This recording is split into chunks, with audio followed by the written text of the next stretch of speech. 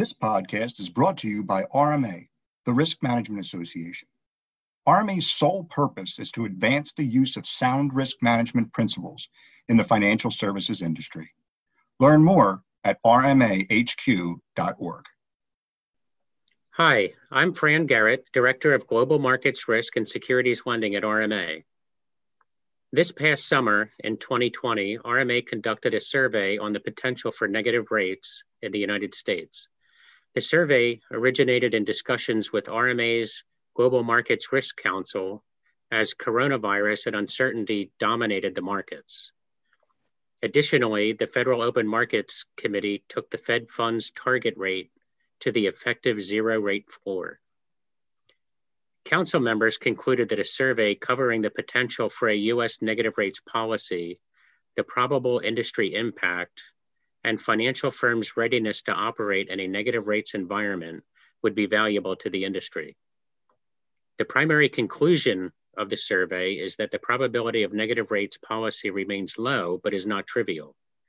Financial firms would therefore do well to consider the implications of negative rates and assess their preparedness to manage in a negative rates environment. Today, I am joined by Tom Gregory, who is a previous longtime member of RMA Global Markets Council, and also the writer of the RMA Negative Rates Preparedness and Strategy White Paper. He is here to discuss insights from the paper, the likelihood and the consequences of a negative rates policy, and how regulators plan to address the issue. Tom, thanks for joining us today. Thanks, Fran. I appreciate the opportunity to actually participate with the RMA on this. This is an interesting survey that's very, very timely. Great. So, Tom, can you give us insight into the thoughts and goals of the survey, the purpose, and all that was done to inform the white paper?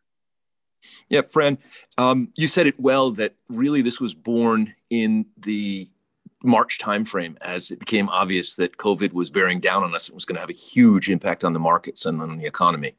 And the Market Risk Council decided that it would be a good idea actually to go out and to ping member firms to find out their views on things like the probability of rates going negative, but also the preparedness of them as individual firms and also as an industry. And to think through about whether this was a risk issue that was sort of underserved.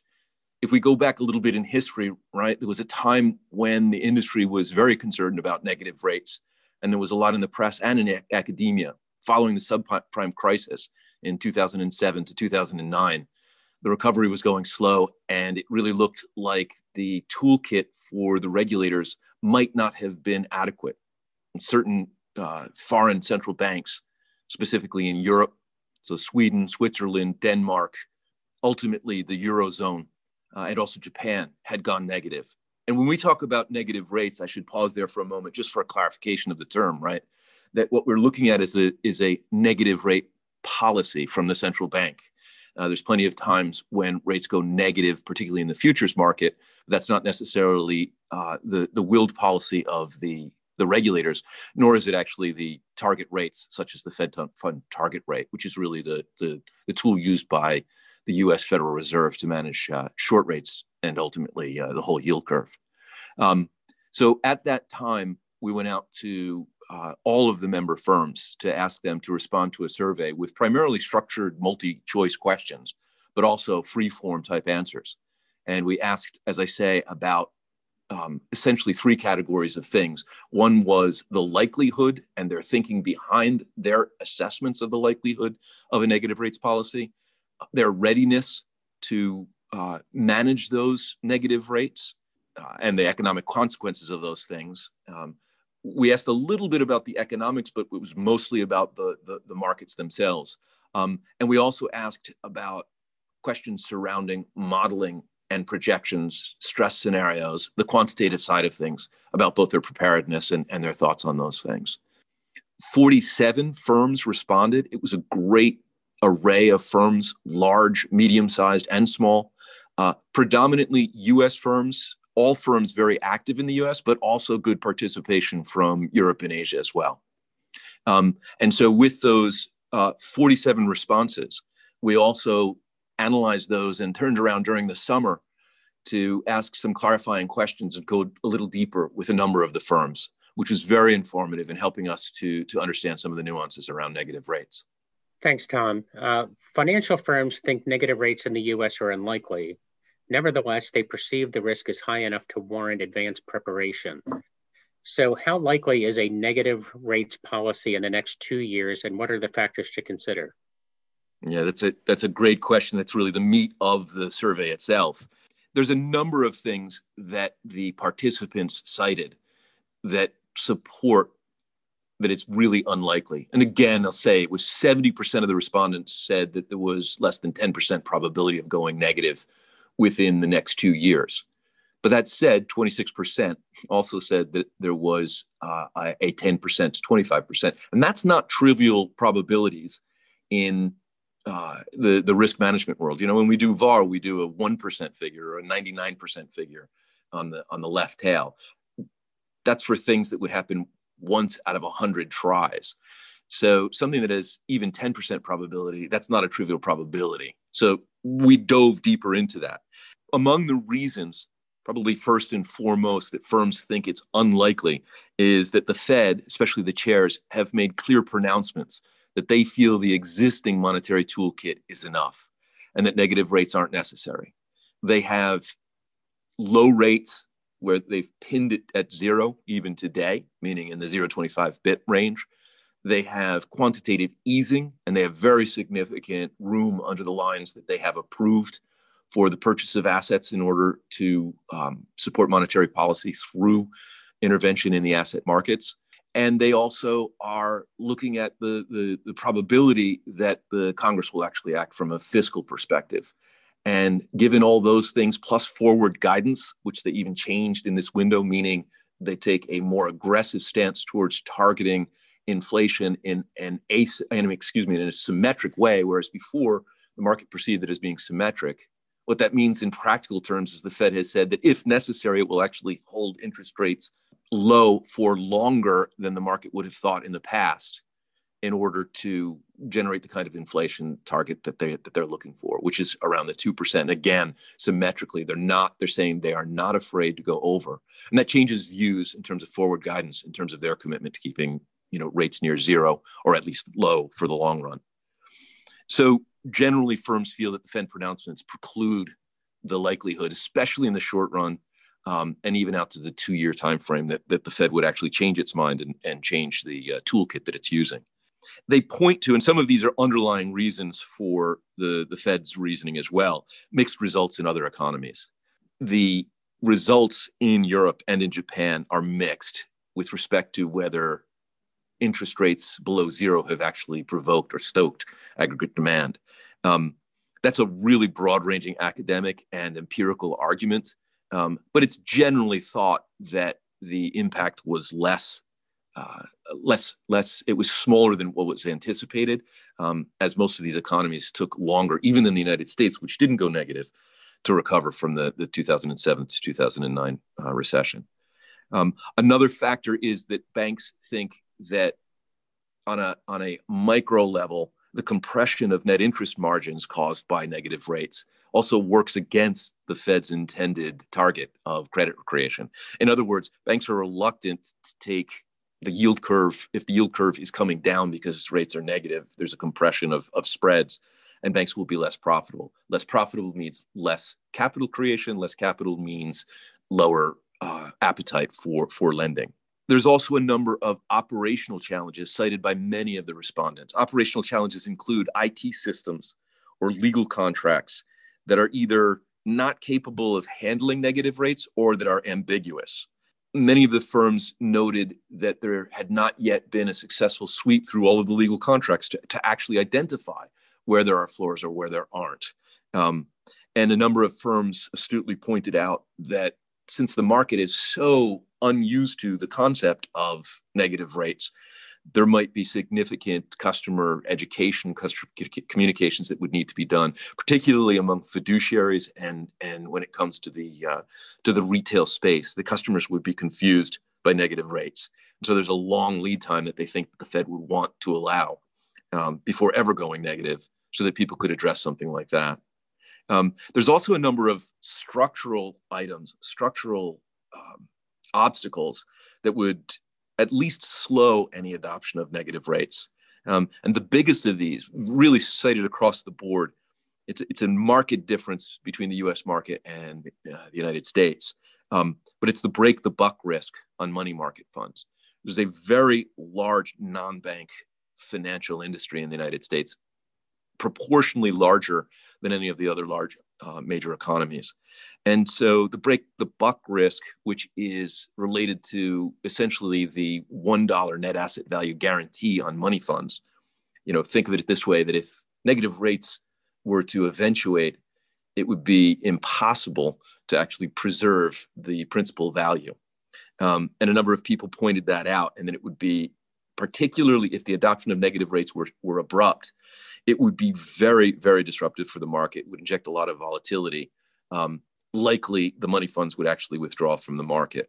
Now, there are some ideas that have been floated about how they might restructure to accommodate that, but clearly those would be medium to longer term and possibly even require regulatory and legal changes.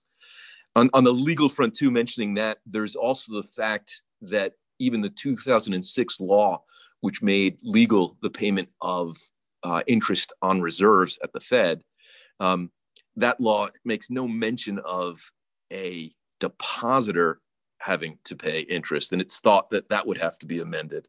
It's not that that's an impossibility, but it certainly is an obstacle that would actually, again, slow adoption.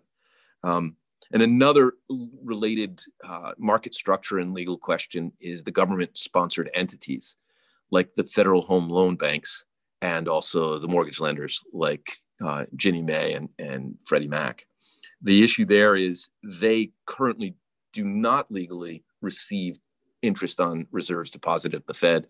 And since there's no mention of interest, it's pretty clear that they would not be required to pay interest. At that moment, they would have an incentive to deposit at the Fed and not place those funds in the short-term market. That would be very disruptive. They're extremely large suppliers of short-term liquidity in this market. So as you can see, there's a number of things that have been cited. It also, probably the last that I would add is just safe haven currency as well. There's a big question mark that overhangs whether the United States would want to have negative rates, whether that wouldn't fundamentally challenge people's view with respect to its being a safe haven currency and might be destabilizing from an international economics perspective. This one isn't completely thought through yet, and I think significant additional thought has to be given to that one. But it's absolutely a fair point that we step into the unknown in a way that no other country would, because our country has a significantly different status from that perspective. The Fed has never actually said never. And that's not a surprise given the necessary ambiguity that's left by most Fed chairs when they testify before Congress or speak before industry groups. And they clearly have said that they don't need negative rates now.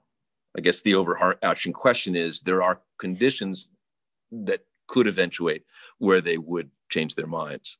In addition, others have already done it. When I say in addition, I mean in addition to things that make it rather or marginally likely or plausible. The very fact that the U.S. wouldn't be the first to adopt is actually a positive note in terms of that we wouldn't have to be testing completely untested water. A big issue cited by almost every single respondent, at least verbally when we interviewed for greater detail, is the CBOT Fed funds futures actually traded negative during May all the way through until August. And there's some robust controversy around whether that's actually a prediction. It really is a theoretical question about what you think the role of interest rate futures are with respect to prediction of future rates versus whether negative rates or any such rate actually is a reflection of imbalances in the market and technicalities, illiquidity as you go farther out on the curve. But nonetheless, the very fact that Fed funds trailed below zero says that it's another tick in support of the fact that the actual Fed fund rate could go negative. Another one cited by a few firms is that the Fed chose to integrate negative rates starting in 2016 in the CCAR stress testing process. And so that seems like a very significant indication of, once again, the Fed never saying never. That given at that moment, if we go back to 2016, the fact that the recession was continuing to take a long time for recovery, that the Fed would consider that firms should be prepared and should actually be studying what would happen if rates went negative by incorporating them into the CCAR scenarios. That's just a suggestion that it's a never say never item. Not necessarily that they were in any way showing their hand that they were inclined towards it, but certainly that firms had to be ready and be thinking about it. Another thing is we noted a bunch of operational issues, the legal contracts issue, even the money market dollar NAV. All of these, while they have significant impact on specific players, plus on the industry as a whole, they're all more or less handleable, or I guess I would say navigable. Maybe the choice, it would be unappetizing to have to do so, but they don't present total obstacles altogether. I'll touch on the last, and this is probably most important, but for the longer run, and it started to become evident as we analyzed the results, that there really probably are two timeframes that we should be thinking about, and that we certainly were focused on the 2-year horizon. But as you look farther out, that possibility for fundamental restructuring where negative rates would be allowed, some thinkers, and there's one particular thinker, Ken Rogoff up at Harvard, who really leads the charge on this one. Some thinkers think that we really should be prepared for negative rates credibly, because the other choices in the Fed toolkit, particularly quantitative easing, it really potentially leads to credit allocation. That the Fed was established, that all central banks are established to a degree because of the need for independence from political forces. And in order to use tools that don't actually intervene in the market in any way, signaling that the state is allocating credit. But with quantitative easing, with the ever larger balance sheet of the Fed, and particularly with the corporate credit purchase programs, it becomes clear that the Fed is in a position, right, to be intervening in the private credit markets. And many players are uneasy with the implications of that, and significantly would question whether there isn't a limit at some point in which the idea of negative rates should be added to the toolkit. So that's a whole lot of pros and cons, but really we have to underscore that in the end, the preponderance of tendencies is that we and the industry does not think that there's a high degree of probability weighted on going negative in the near term. I'm going to throw out too, we've mentioned different conditions. We certainly know we're at a moment of significant optimism with COVID, given that in the UK, at least, the vaccine is being rolled out. So things seem to be going well with respect to the health aspects of the COVID recession. And if those continue to go well, perhaps that optimism will be infused throughout the whole market. But at the same time, there could be disruptions with that, or there could be an unforeseen shock, which would actually be a demand shock, which would then throw us back into a world where negative rates would be talked of as a tool in addition to all of the ones that are out there. It's not to say that we're saying it's likely at all. I think from the RMA's perspective, this is really an issue that we're just saying is one to keep an eye on, to think about doing some advanced work. Great, thanks, Tom. And there are several other central banks outside the U.S. that have crossed the zero rate floor.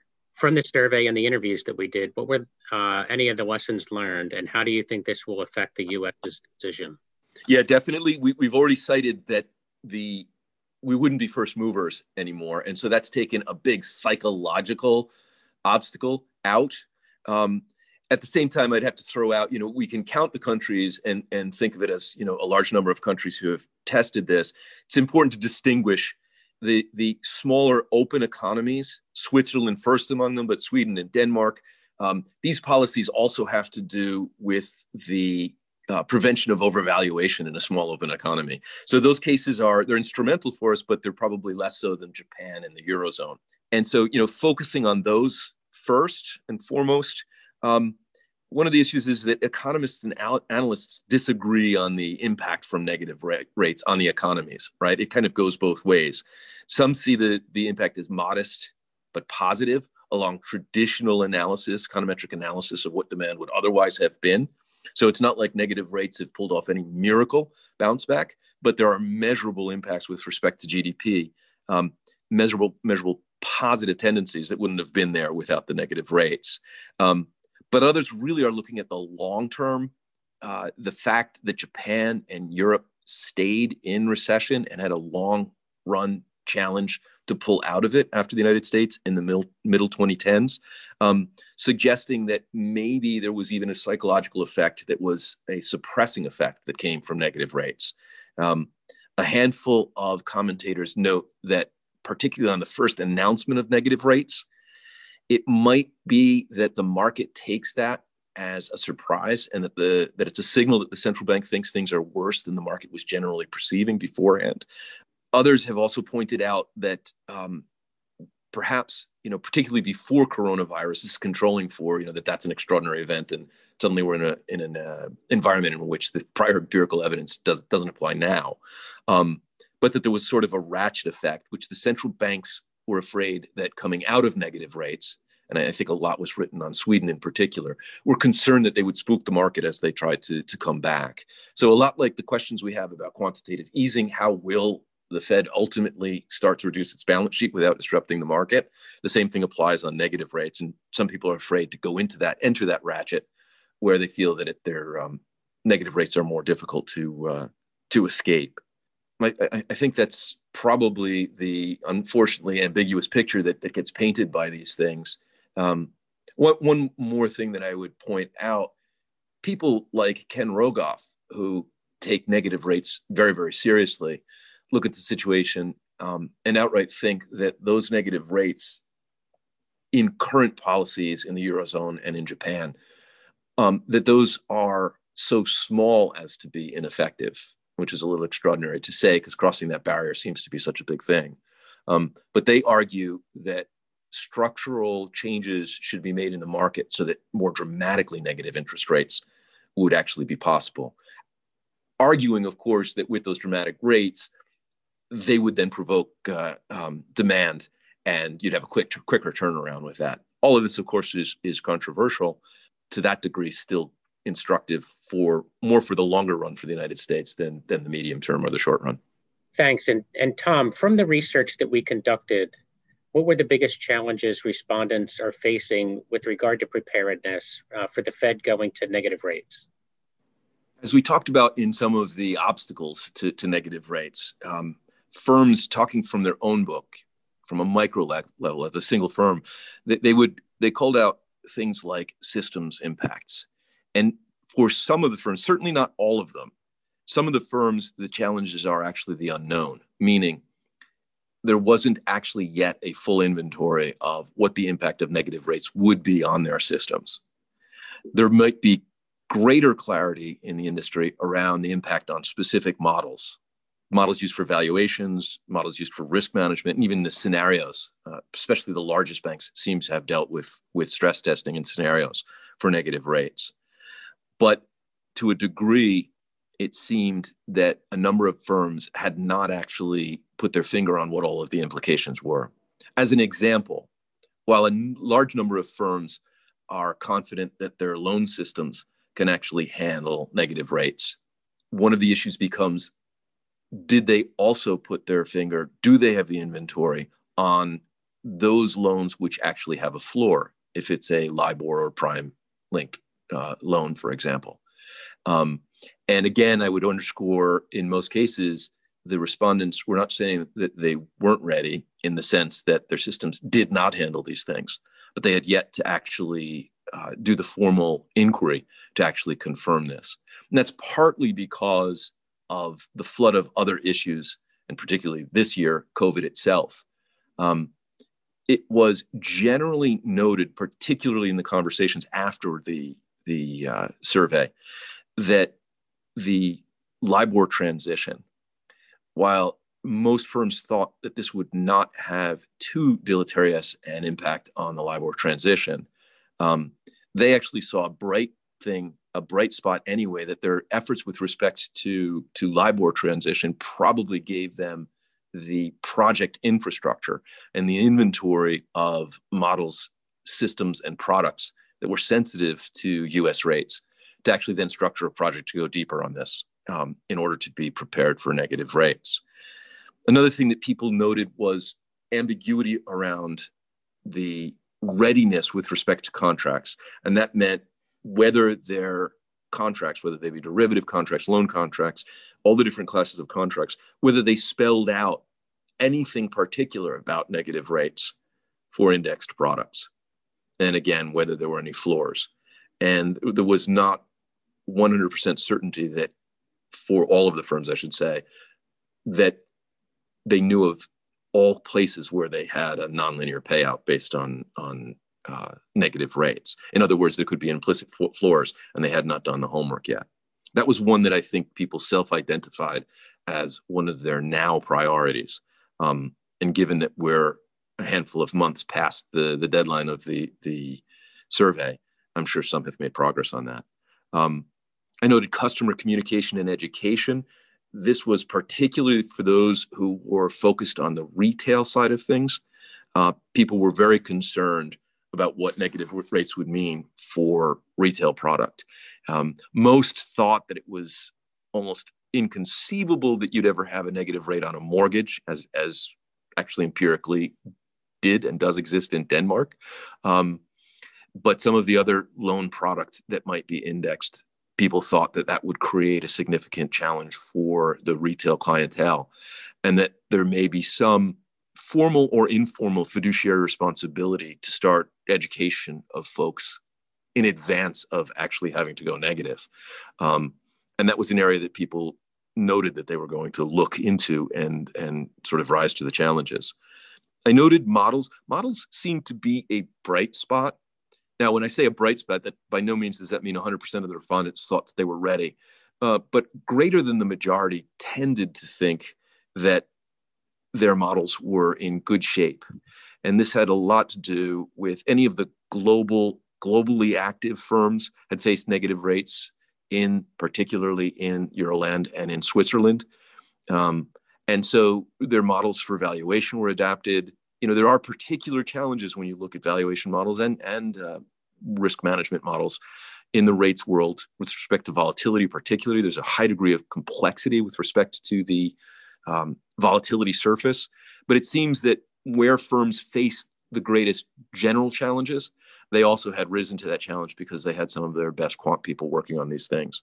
And as I say, they'd faced it in other markets, so they clearly had to have addressed it before. The issue seems to be greater with respect to smaller and domestic firms. And that's more about uncertainty than it is about having identified any problems. And there are also pockets. We did query based on the specific product type, and both systems and models, you would say in the mortgage space, is an area where people had a question mark above all. Rates trading, FX, even equities seemed to be that people had a good handle on it. But in the mortgage space, there was clearly a lower percentage of people who responded that they had it completely under control. I think, again, we didn't go to this level of detail, but I think that you can actually surmise from the responses that the issue isn't the analytics. The issue is more about bolting it into the data. And that's something to be dealt with and something to put on the agenda. The other thing that I noted was the break the buck risk. That one we could do an entirely separate program on. It's a very interesting problem. It is something that distinguishes the US. It looks like it would require an utter restructuring of the money market funds market.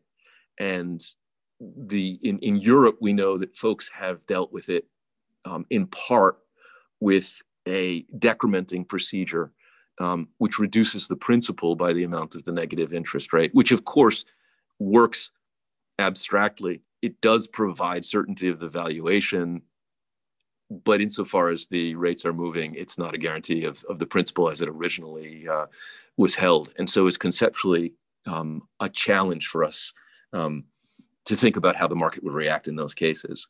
I do think that participants believe that the market will respond, but the issue is about the timing when it would be required to respond, and certainly a strong preference not to have to. So I think people are pulling for the other tools in the toolkit for the Fed to succeed and not having to face these issues. And I guess that lends itself to, the next question around what are some of the consequences of a negative rates policy, and how are the regulators addressing the issue? The survey responses with respect to the economic impact are interesting because the survey participants saw some likely unintended consequences of negative rates as well. And those can be chalked up as even the possibility for a near-term asset bubble, that it would actually, QE is already doing that, but that it would stoke the fire even further and you'd have excessive risk-taking. There was some concern about the financial sector itself and about the decreased profitability and whether you might even see that result in a sequence of events which would result in some possible solvency issues for some firms at the margin. Another one, people do feel that there would be a misallocation of economic resources, in particular, sort of the disincentive to save, possibly, and the incentive to borrow, which is such a fundamental incentive structure in what we do that people continue to think that in and of itself is a dire consequence that we'd want to avoid. And generally, I think it was thought that it would, possibly overshoot from the perspective of its impact there. So firms, see it as likely to increase volatility in the short run, and then something that would really be an event they would have to navigate quite carefully thereafter. The regulators, in terms of addressing this question, are generally tight-lipped. The regulators continue to speak firmly and openly, publicly, that they don't see negative rates as certainly not a necessary step, not a desirable step, and that they would continue to use forward guidance, quantitative easing, and near zero rates pinned practically there with this change in future guidance. So they're trying to keep up a very firm stance that negative rates are, not expected at present time. And there's greater credibility because of the rebounds in the markets since the lows early in the coronavirus.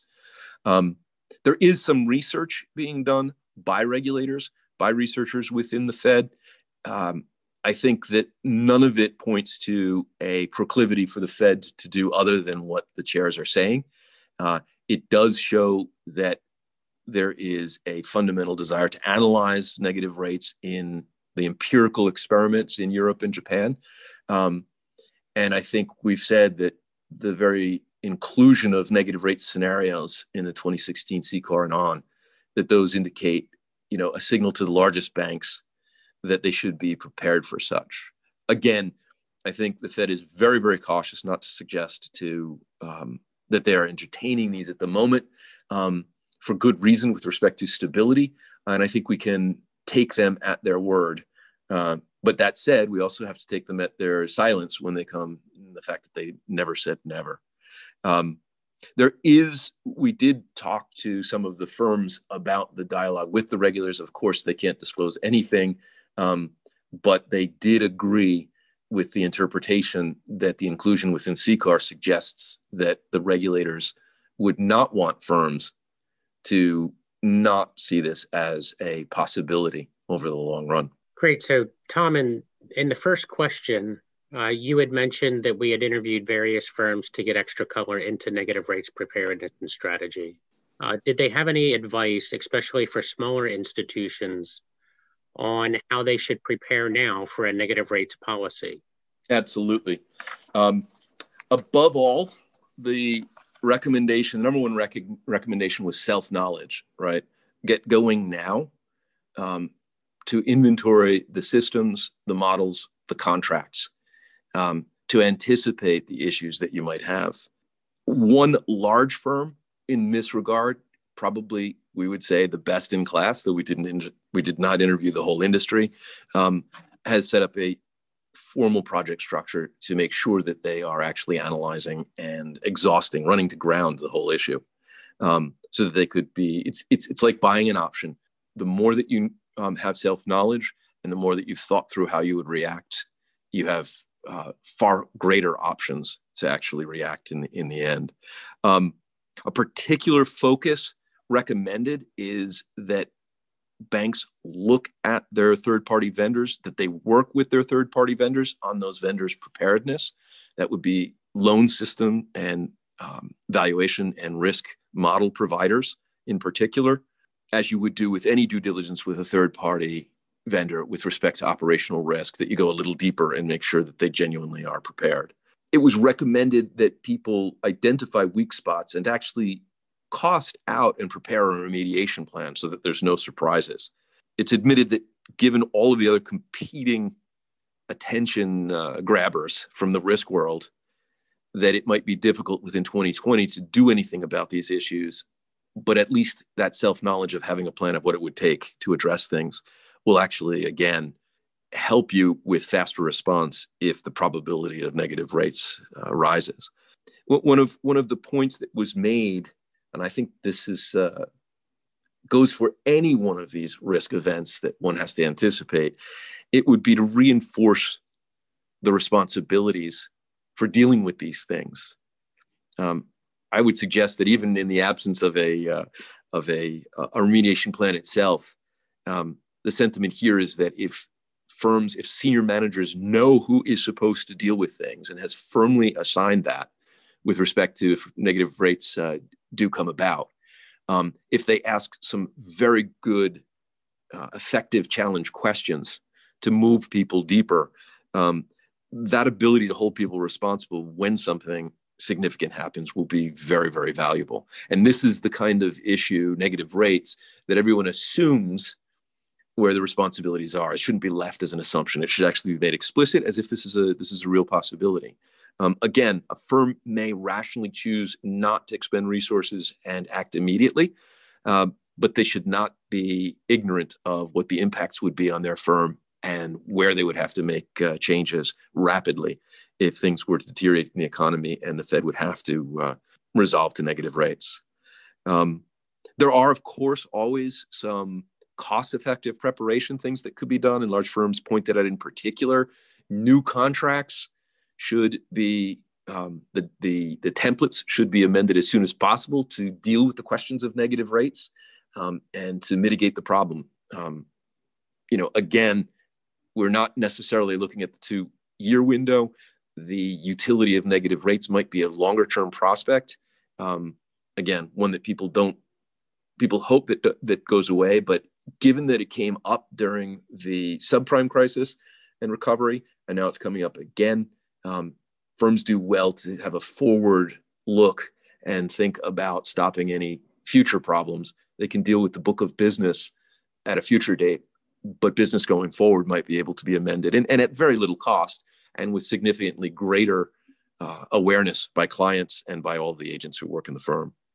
And then for all firms, and maybe this applies particularly to the smaller firms who aren't in CCAR and don't necessarily have the guidance or let's say the pressure of the Fed and their other regulators, to look at negative rate scenarios and to use those to not only gauge what the economic impacts would be, which is extraordinarily important, right?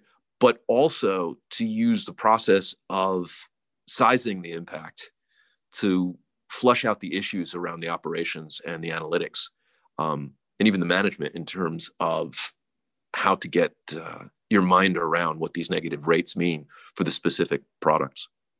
So, overall, there's nothing particularly unique about negative rates, except that they permeate, rates permeates essentially every product, because every product is in one way or another discounted. And so the need for self-knowledge about all the darker corners on all of the products, all of the systems, and even all of the contracts becomes something significant and something that should be done in an orderly way. Great. Thanks, Tom. And on behalf of RMA, thank you for your time today, as well as your support and contributions to RMA over the last 10 years. And for our listeners, stay tuned for more information on this topic, as well as model risk management and model validation topics. Thank you. Thank you, Fran. It was a pleasure.